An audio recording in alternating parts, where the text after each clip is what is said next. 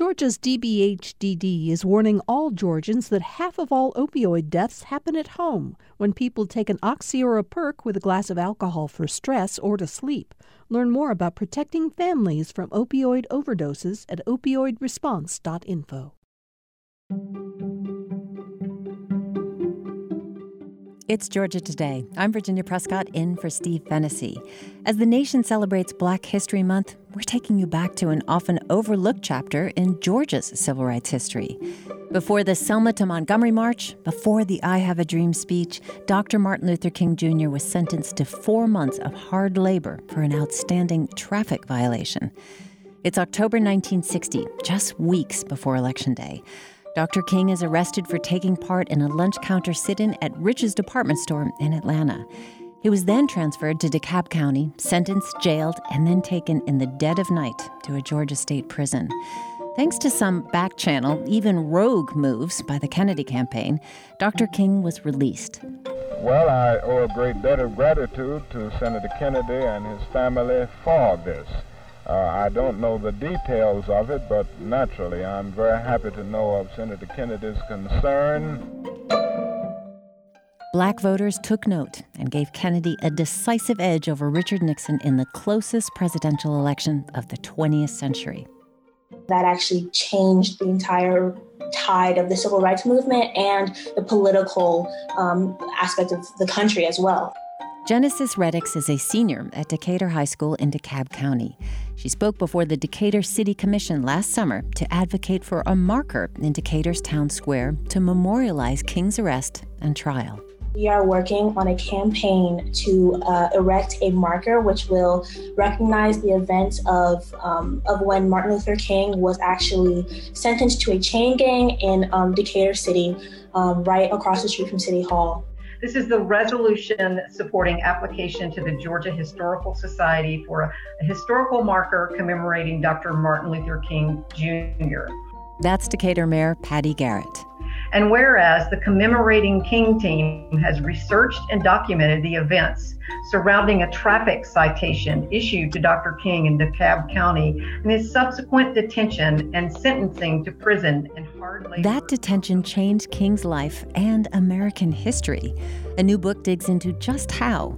My guest, Paul Kendrick, is co-author with his father, Stephen, of 9 Days, the race to save Martin Luther King Jr.'s life and win the 1960 election. So, Paul, this is not something we often see in the highlight reel of Dr. King's life. What happened? So he had moved home to Atlanta in 1960 after the Montgomery bus boycott and a few years on from the Montgomery bus boycott, as he was really struggling to figure out how he was going to make national change, how he would move America towards equality and a civil rights victories as he had this small southern city. And he's drawn into the student sit-ins that were happening because these were his friends. It was announced just the other day that variety stores in 112 southern cities would voluntarily integrate their lunch counters and cafeterias. I take it you do not feel this is sufficient progress? It represents real progress, but it certainly isn't enough. King and the students, their primary focus was getting downtown Atlanta, Rich's and the downtown department stores, to desegregate. The focus was on Atlanta. They were Atlantans. And so here's Dr. King talking about that. I'm sure that with the reasonable climate in Atlanta, it is possible to desegregate lunch counters without any real difficulty, and the transition could be a very smooth one.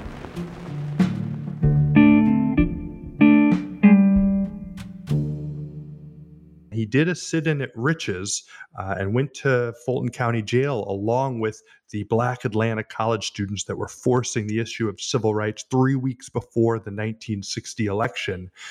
But he had had a previous traffic violation suspended sentence from DeKalb County, and that Judge Oscar Mitchell, was able to get him back into his Decatur courtroom and sentence him to 4 months hard labor.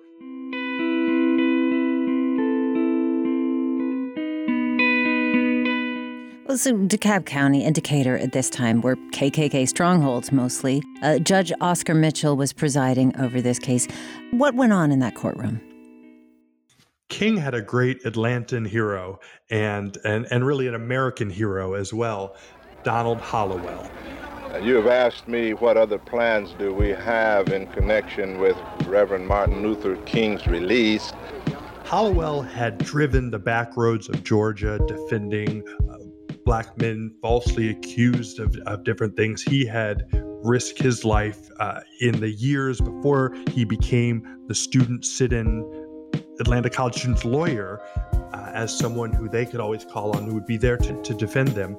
And Hallowell, in this hearing in Decatur, he's asking the Rich's staff, well, was there anything different about these students than anyone else? They were nicely dressed, right? They were not fighting. They were not creating noise, and really showing everyone the absurdity of these segregation rules that King and the students who went to Rich's department store's Magnolia Room in order to, have tea, have lunch like everyone else, but were arrested for that, to really show the unfairness of it.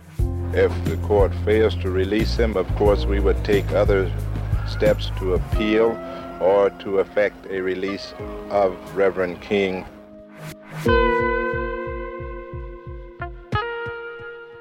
Now, Judge Mitchell wants to talk about motor vehicle codes. He wanted to use the law, use the technicality in order to persecute King, because as Hallowell is saying, no one's ever been sent into state prison for 4 months for having an out-of-state license a few months after they moved here to Georgia.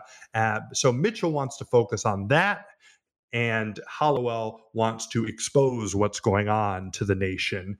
But Mitchell doesn't want to hear it, and does, to the shock of the courtroom, sentences King to 4 months in state prison that day in Decatur. I was at that hearing, and the judge sat sideways at the bench while the defense was presenting the case. He wasn't listening to anything he said. He had a comic book, as a matter of fact, thumbing through this comic book. So Charles Black was a leader in the Atlanta student movement, famously brave for all the sit-ins he did. And he's been really a mentor now to these young activists in Decatur. And here's a recording they did with him as he talked about watching his friend Dr. King sentenced. So when he violated his parole, he was immediately sent in the dead of night to Reedsville prison, in the back of a paddy wagon with a loose German Shepherd dog in there. And King was said, quoted as saying later, that that's the most afraid he'd ever been.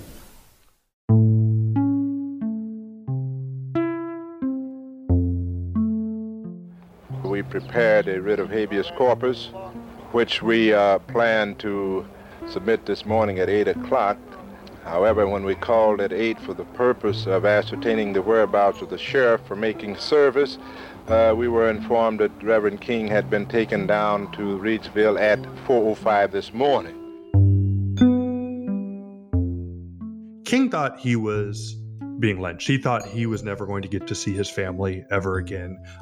These things happened in the American South at that time, where these kinds of nighttime killings could happen and sadly, tragically happen quietly, and explanations never being given. So he's put in the back of this car. He's driven away from Decatur.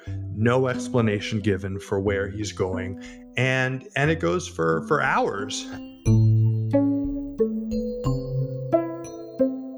So as light is rising, he realizes, okay, he's at Reedsville State Prison. The anxiety of that moment is unfathomable, but it was transformative for King, and he did draw strength from that experience that would allow him to face down the things that he needed for national change, for his activism to be effective in moving the American soul and getting these politicians to, the public will behind them to support the Civil Rights Act. And so that's what he went through on that drive from Decatur to Reedsville.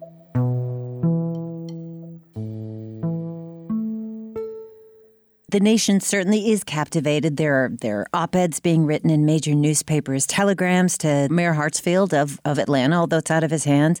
And the existence or complications caused by an outside traffic case have nothing to do with this matter.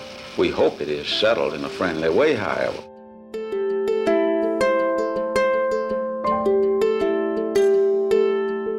The whole nation is watching, and the South looks really bad. So what was at stake for the Nixon and Kennedy campaigns at this time? What kind of calculation would it be for them to help a civil rights leader in the South? It looked like the black vote might go about 50-50. Nixon was seen as sympathetic to civil rights. And so Kennedy has to hold on to these states, but he has a team on his campaign, a civil rights trio. Louis Martin, Harris Wofford, and Sargent Shriver really believed that black voters could be the difference for Kennedy in what looked like and was, as close of an election as we've ever had. Your candidates for the most important office in the free world seek your concern, your thoughtful judgment, and your votes in this vital campaign of 1960. King was a friend of Harris Wofford's, a white Howard Law graduate who was obsessed with nonviolence and befriended this minister who was doing it in the South and was an advisor to King, but also worked on the Kennedy campaign. So his friend is in jail. So Harris Wofford calls down to Morris Abram, his Jewish lawyer working with the King family, and says, well, what's going on here? Can Mayor Hartsfield get him out? But Mayor Hartsfield, who is such a colorful Southern character, he soon goes out to the press and says, well, John Kennedy has indicated his interest in this case. I would not want to say who I talked with in the Kennedy headquarters, but I did talk with them, and they transmitted to me the friendly interest of Senator Kennedy in a friendly solution of this matter, coupled with the statement that neither they nor Senator Kennedy had any desire to be put in the position of interfering. And so suddenly their campaign is publicly associated with this, which is making the higher-ups in the Kennedy campaign, this is making Bobby Kennedy very nervous. But now they are engaged. John Kennedy, he didn't just want gestures. He wanted to actually solve the problem. And so he kind of outdoes the Mavericks by calling Georgia's Democratic governor, Ernest Vandiver, who, when King moved home, Vandiver said, well, violence follows wherever Martin Luther King comes. He was using this playbook of fear and scapegoating about Martin Luther King, completely hostile to civil rights, was trying to hold on to all white schools, segregated schools at the time. And so no friend of Martin Luther King that's for sure, but he's a Democrat. And so John Kennedy is saying, hey, this is bad for our party. We got to get Martin Luther King out because Kennedy doesn't have to say, it was a Democratic judge, Oscar Mitchell, that sentenced him.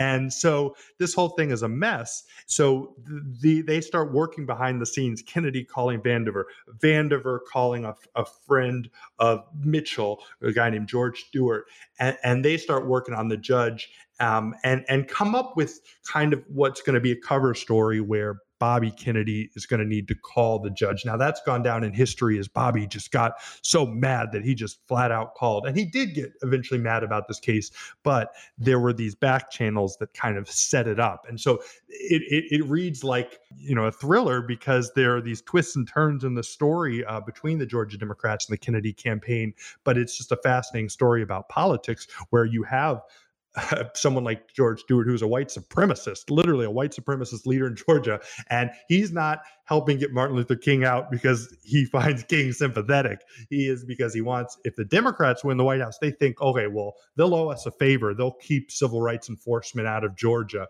We just got to solve this and get our friends in the White House. But of course, there were changes coming to both of our political parties out of this that were not what those Georgia Democrats wanted.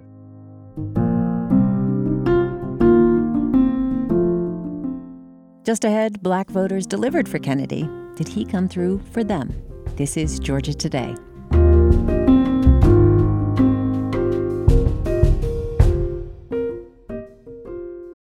If you like hearing the news from around the state here on Georgia Today, you'll probably like hearing how Georgia's agriculture economy feeds the country and the world on A Fork in the Road. I'm David Zelski, and on the Fork in the Road podcast, we feature stories from Georgia's farmers, fishermen, merchants, artisans, chefs, and others who help provide Georgia-grown products to folks in the Peach State and beyond. Find it online at gpb.org/podcast or download it on your favorite podcast platform. It's Georgia Today. I'm Virginia Prescott. We're looking back at Dr. Martin Luther King Jr.'s 1960 arrest, which will be memorialized this year in a marker in downtown Decatur. After participating in a sit-in, King was sentenced to a chain gang for a probation violation. It was the October surprise of that year's presidential race. Back-channel interventions by John and Bobby Kennedy and the Kennedy campaign helped secure King's release, which political scientists point to as critical for JFK's narrow win over Richard Nixon. That victory helped change party allegiances for black and white voters in the South for generations. Here's Dr. King speaking moments after his release from Reidsville Prison. Well, I owe a great debt of gratitude to Senator Kennedy and his family for this. I don't know the details of it, but naturally I'm very happy to know of Senator Kennedy's concern and all that he did to make this possible. I might say that there are no political implications here. I'm sure that the senator did it because of his real concern and his humanitarian bent. And I will always say that I'm deeply indebted to him for it. A new book digs into the tense days following Dr. King's arrest. I'm talking with Paul Kendrick, co-author of 9 Days, The Race to Save Martin Luther King Jr.'s Life and Win the 1960 Election. Paul, let's pick up the story after Dr. King walks through those gates at Reidsville State Prison. They rented a little plane to go out there, bring him back as fast as possible, and they had a big rally at Ebenezer that night. And Daddy King says, and I'm paraphrasing, but if John Kennedy could wipe the tears from my daughter-in-law's eyes, then he can be my president. And that's a very powerful statement for this former Republican to be wholeheartedly, emotionally endorsing John Kennedy. That's a big deal for the shift in black voters that is going to be happening from the Republican to the Democratic Party. This was the closest election of the 20th century. And this is just 11 days after Dr. King got out of Reidsville State Prison. So this surge in black votes, how closely can you tie it to the events of what happened? Yeah, so polls are pretty primitive at this point, but we do think that in 9 states, black voters were the difference. The unexpectedly delayed climax saw Senator Kennedy the victor with a clear margin of electoral votes. At 43 years of age, he is the youngest man ever voted into the White House and the first Catholic chief executive in the history of the nation, with victories in the Southern Bible Belt, as well as the industrial centers of the North, to attest the shattering of a long... Do you think this event brought an about-face in the care and concern and priority of civil rights in the Kennedy administration? That was what King was looking for from Kennedy. He wanted to see a more visceral connection to the issues they face, not see it as a kind of analytical problem. But the Kennedys had not taken the time to focus in on civil rights inequalities in America, coming from their privileged background. They just had not put themselves out there to expose themselves to the realities of what other Americans were dealing with. But this was an important moment for them. But it was not the whole story, because there were more things that King had to push them on to get action. President Kennedy has done some significant things in civil rights, but at the same time, I must say that President Kennedy hadn't done enough, and we must remind him that we elected him. It wasn't just that Kennedy won and then he got to the White House and said, all right, I'm going to pass civil rights legislation. That had to be a few years of brave protest of King's activism of the civil rights movement, the women and men who bravely put their bodies on the line in places like Birmingham that would eventually get Kennedy to act on behalf of America, but in particular of voters who had really put their trust in him as the person to advance it. Next week, I shall ask the Congress of the United States to act, to make a commitment it is not fully made in this century to the proposition that race has no place in American life or law. And then it would be Johnson that got this legislation over the line after Kennedy's assassination. But this trio was pushing every step of the way, Louis Martin, Harris Wofford, Sargent Shriver, of really trying to make the promise of that campaign realized in policy. And that wasn't easy, but it takes pushing to make sure the politicians really deliver. And that's a lesson, I think, for all of us that's relevant today.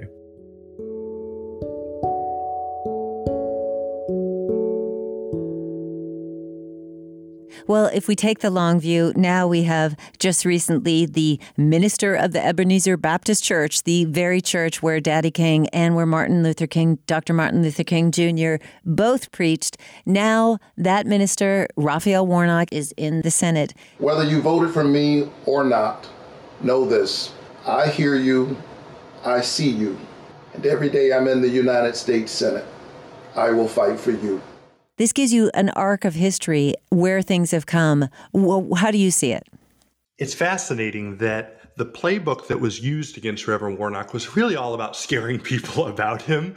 And it made me think back to everything I read in these Georgia papers in 1960 when King had moved home, and Governor Vandiver is really trying to spread fear about him and say that he'll cause violence. Violence will come if, with King Jr. moving home to Georgia. And so, obviously it's sad that those kinds of appeals are still used, but it is obviously an amazing turn of events for DeKalb, the county that sentenced King to this 4 months, this place that was so feared by Black Atlantans, to be the place that the nation watches as those votes really come in for Ebenezer's minister, Reverend Warnock, is really, and when you look at the power of organizing, when we talk about young people, the ones that have gotten this marker to King approved,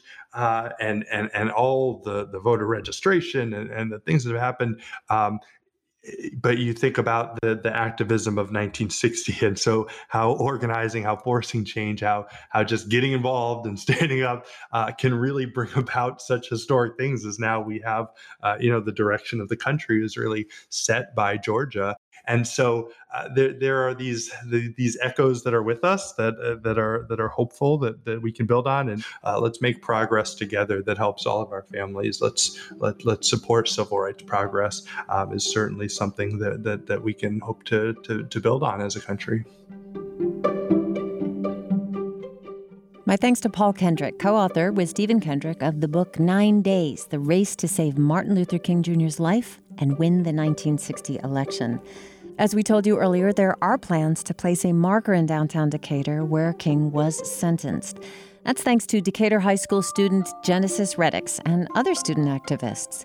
She was among protesters who successfully pushed last summer for the removal of a Confederate monument in Decatur Square. I think the significance of seeing a marker coming up and then also a racist monument going down is just so significant to our times. I'm hoping that this will show up in history books or be a lesson taught, at least in the Decatur community. Reddick says it's an important step to confronting racism in this country. We have a long way to go. She says plans are in place for the marker to go up this spring. I'm Virginia Prescott, in for Steve Fennessy. This is Georgia Today, a production of Georgia Public Broadcasting. Our producer is Sean Powers. You can subscribe to our show anywhere you get your podcasts. And please, leave us a rating and review on Apple. Thanks so much for listening. We'll be back next week.